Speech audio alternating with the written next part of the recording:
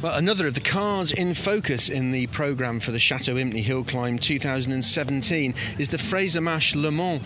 Guy Broad, you've brought this car for everybody to see and enjoy this year. Tell me about this amazing car. Yes, I managed to get it about 2 years ago and brought it here last year for the first time.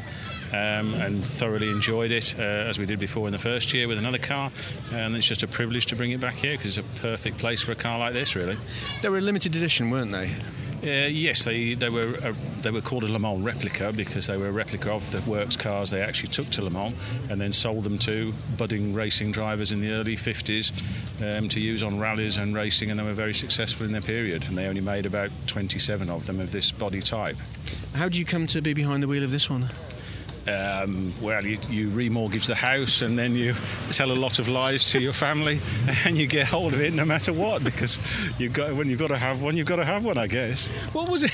I was very honest about it.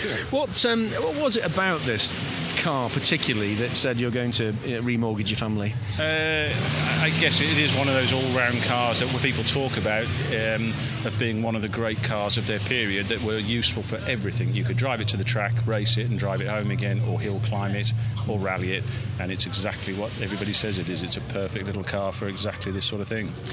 It looks fantastic in gleaming here in what's left of the sunshine here on day one. What's it like to drive? Oh, it's a fantastic little thing. It's very user-friendly. It's like a little wild go-kart, but it's a really rewarding car. It's a bit hot, a bit cramped because it's not for tall people like me, I guess, but it's just a privilege to take things like this back to somewhere like this and use them in anger. It's just a wonderful thing, and it's exactly what these things were meant to be used for. And how does it take to the hill climb here at Chateau Impney? A very fast sort of first half section and a very technical, twisty second half. Yeah, I guess it's a good car for that sort of thing, actually. It does suit because it changes direction very well. You can see the front wheels, so it's a very good car for hill climbing to put the wheel exactly almost inch to inch from side to side. So it's a super little car for someone like here. So I'm having great fun, as I always do every year. So big smile on your face. Now, you've had a couple of runs up the hill today in practice. Right foot down in anger tomorrow. Have you been pleased with your times today? Yes, we managed to better our time from last year, I think, as well, and the car's going great, and the hill's in really good condition, the track's in the tarmac and everything is in super condition, so I think we'll see some tumbling times tomorrow from people really knocking the socks off this place, I think, really, and lowering some times dramatically. I know that the record at the moment is sort of 41 and change, and there's been a 40.8 at some time today as well, so it's like you say, it's a fast track this weekend. Are you going to do a personal best, or are you in with a shout of a top of the slot here?